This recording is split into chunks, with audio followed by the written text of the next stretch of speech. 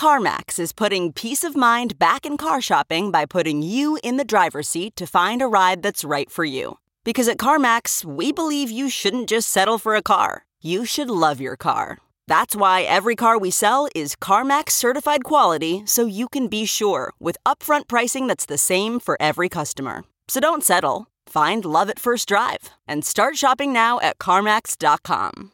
CarMax, the way car buying should be. Okay, picture this. It's Friday afternoon when a thought hits you. I can spend another weekend doing the same old whatever, or I can hop into my all-new Hyundai Santa Fe and hit the road. With available H-Track all-wheel drive and 3-row seating, my whole family can head deep into the wild. Conquer the weekend in the all-new Hyundai Santa Fe. Visit HyundaiUSA.com or call 562-314-4603 for more details. Hyundai, there's joy in every journey. The thing is, the long-termers are up a lot in fiat terms from last year still, and I find it likely that they're going to be discount shopping like crazy. I know that I spent my morning frantically working to find an exchange where I could myself re-up. If that's the case, and buyers come in and scoop these discounted assets to get to some healthy feeling levels, even if they're below what they were before, it could be that we look back in a few months and realize that bigger bull market means bigger crazy swings along the way. Welcome back to The Breakdown with me, NLW. It's a daily podcast on macro, Bitcoin, and the big picture power shifts remaking our world. The Breakdown is sponsored by Nexo.io and produced and distributed by CoinDesk. What's going on, guys? It is Wednesday, May 19th, and boy, oh boy, there are some days that you remember for a long time in this industry. Last year, we had Black Thursday, March 12th, where Bitcoin fell from above 11,000 all the way touching down below 4,000. That was the COVID bottom, and of course, we started marching from there. Now we have Wednesday, May 19th, the bloodbathening, and the question is, of course, is this the end of the crypto bull market? Right now, I honestly can't even tell how far down we are because every tracking app and every exchange website is somewhere between offline and intermittent. Gas prices are through the roof as people try to exit their positions. Liquidations have been massive and are still rolling in. There seems now to have been a slight reprieve, but honestly, who knows? Because people were saying that last night as well. So like I said, I think there are two questions on everyone's mind. The first is, what the hell caused this? The second is whether this is one of those big bull market corrections before we rocket off to the moon, or a shift back to a bear market. Let's talk about the first question first. What caused this? Last night I tweeted Elon Energy FUD, Resurgent Tether FUD, China Ban FUD, Used for Crime FUD, Regulatory FUD. Welcome to, and then they fight you. So let's review each of these in turn. First, Elon Energy FUD. Obviously, we have discussed this extensively, but I want to talk about the real ramifications.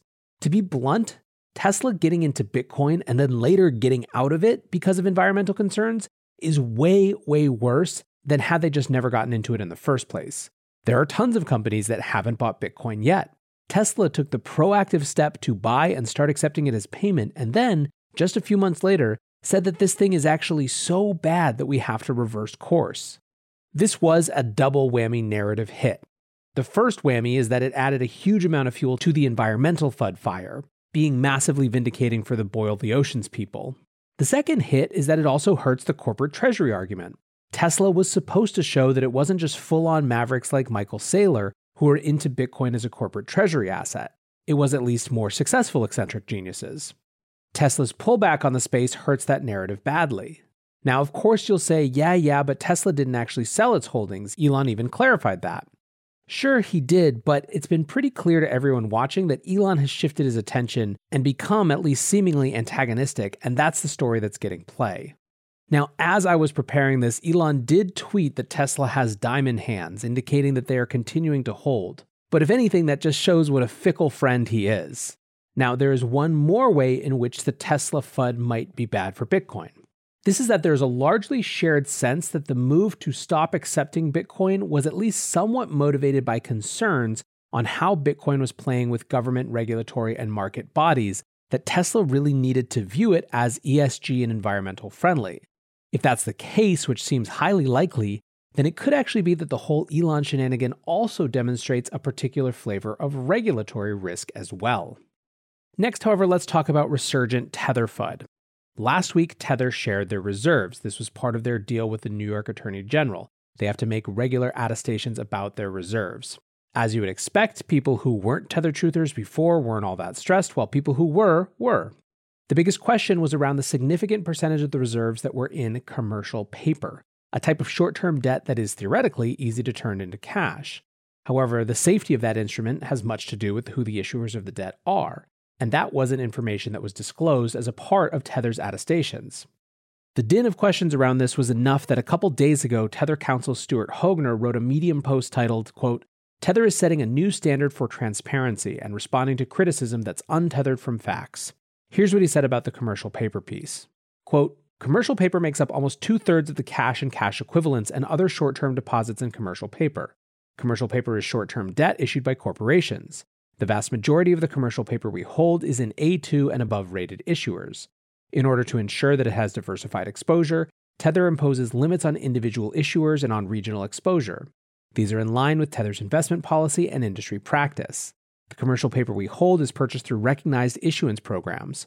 Accordingly, wild speculation that this includes commercial paper issued by crypto exchanges is absolutely false. No such commercial paper, if it exists, is held by Tether. No commercial paper purchased by Tether is issued by any affiliated entities."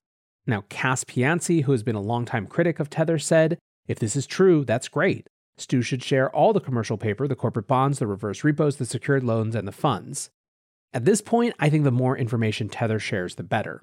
At the same time, the bigger relevance for the bloodbathing story is that the folks who didn't trust Tether, and more importantly, who saw it as a systemic risk, didn't go away with the NYAG settlement, and this brought them back out in force.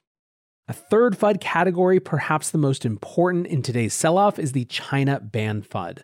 So obviously this was a key part of the show yesterday, but a huge number of mainstream outlets are running with the Reuters version of the story, that China has banned financial institutions from interacting with cryptocurrencies. The Block version of the story, however, is that 3 self-regulatory institutions in China reaffirmed rules that were laid out in 2017, that nothing actually changed. That, of course, doesn't get the same type of clicks that China bans crypto does. If we were to have an adult, rational, non-FUD, non-hype conversation about it, we could talk about what the decision to make this reaffirmation right now suggests about China's digital currency efforts. The fact that this isn't new doesn't mean it's insignificant. It shows that China views all things other than the digital yuan as threats to the digital yuan. But the FUD isn't that sophisticated. It's just a parroting of the banned story. At this point, if it feels like you're in Groundhog Day, you're not alone. It's amazing how much traction the China ban narrative gets every time, even when in practice it's actually massively more complex. Looking for the best way to unlock your crypto's liquidity? Nexo.io is exactly what you need. Borrow against your digital assets at just 5.9% APR.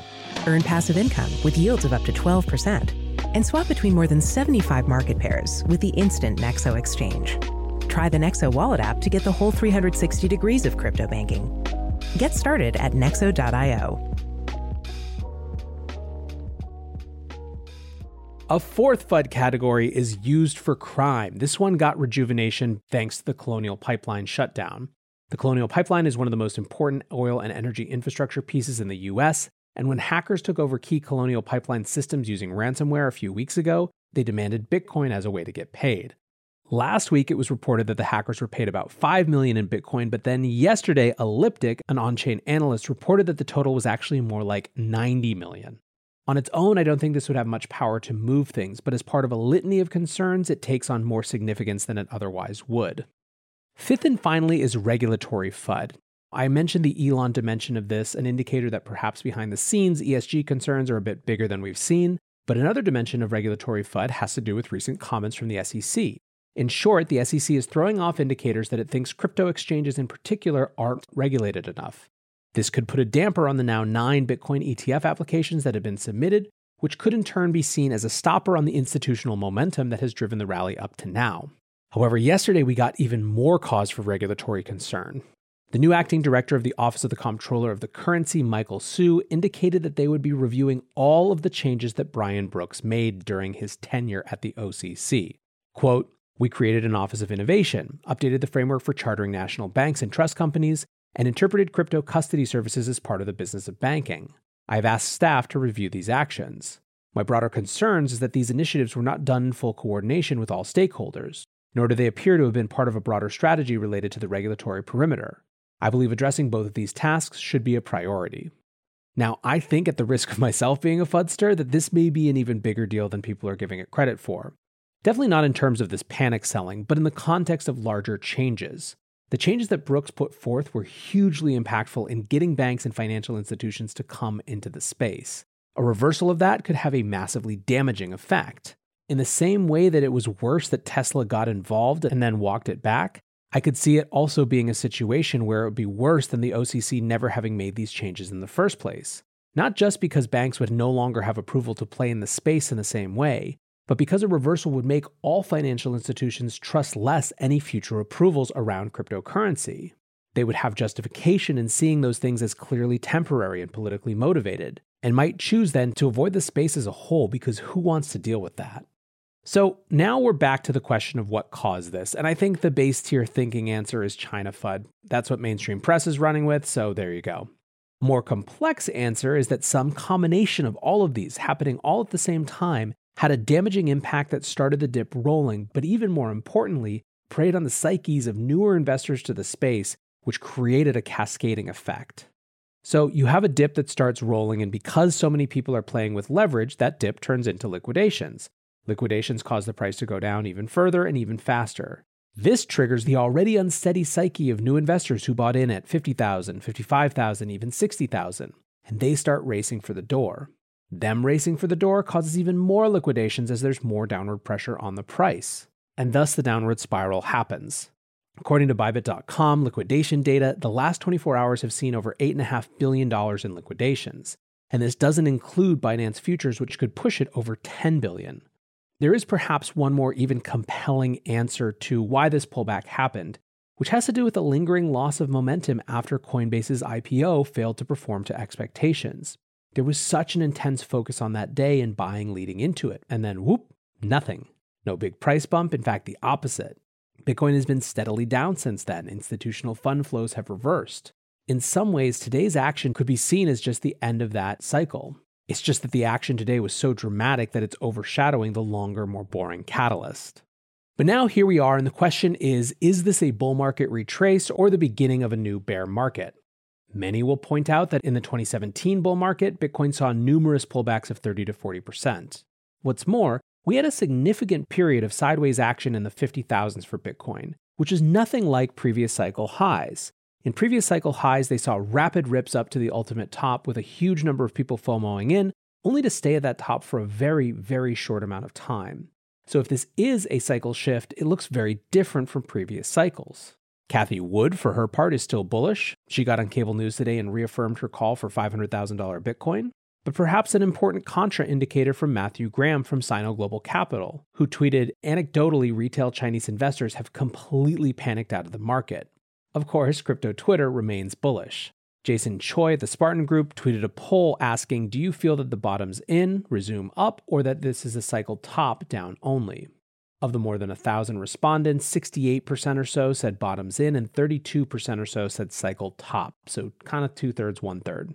What's my take? Well, on the negative side, I do wonder and will be watching closely to see how institutions that bought into this whole Bitcoin space react to this level of volatility.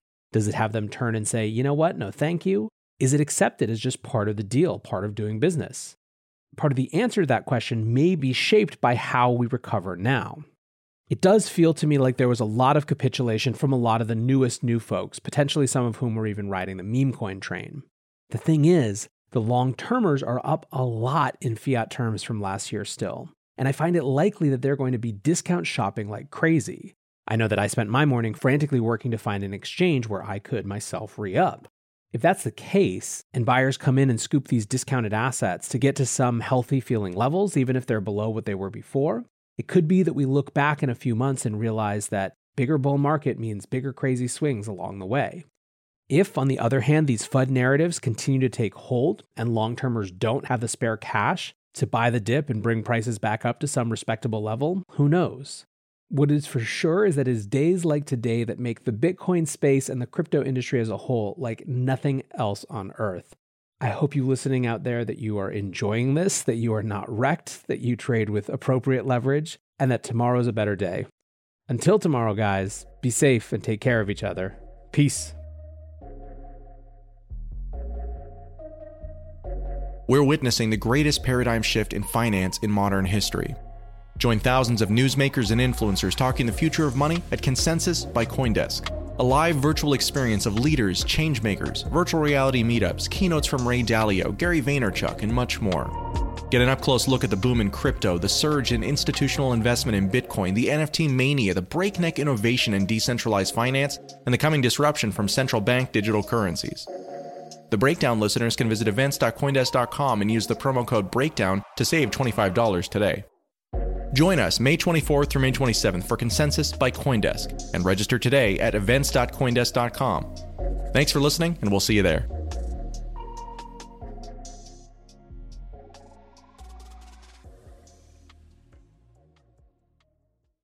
You can probably treat yourself to an ad-free upgrade or at least grab an extra latte after getting a Chime checking account with features like fee-free overdraft up to $200 with SpotMe, no minimum balance requirements, and no monthly fees. Open your account in minutes at chime.com/goals24. That's chime.com/goals24. Chime feels like progress. Banking services and debit card provided by the Bancorp Bank N.A. or Stride Bank N.A. members FDIC. SpotMe eligibility requirements and overdraft limits apply.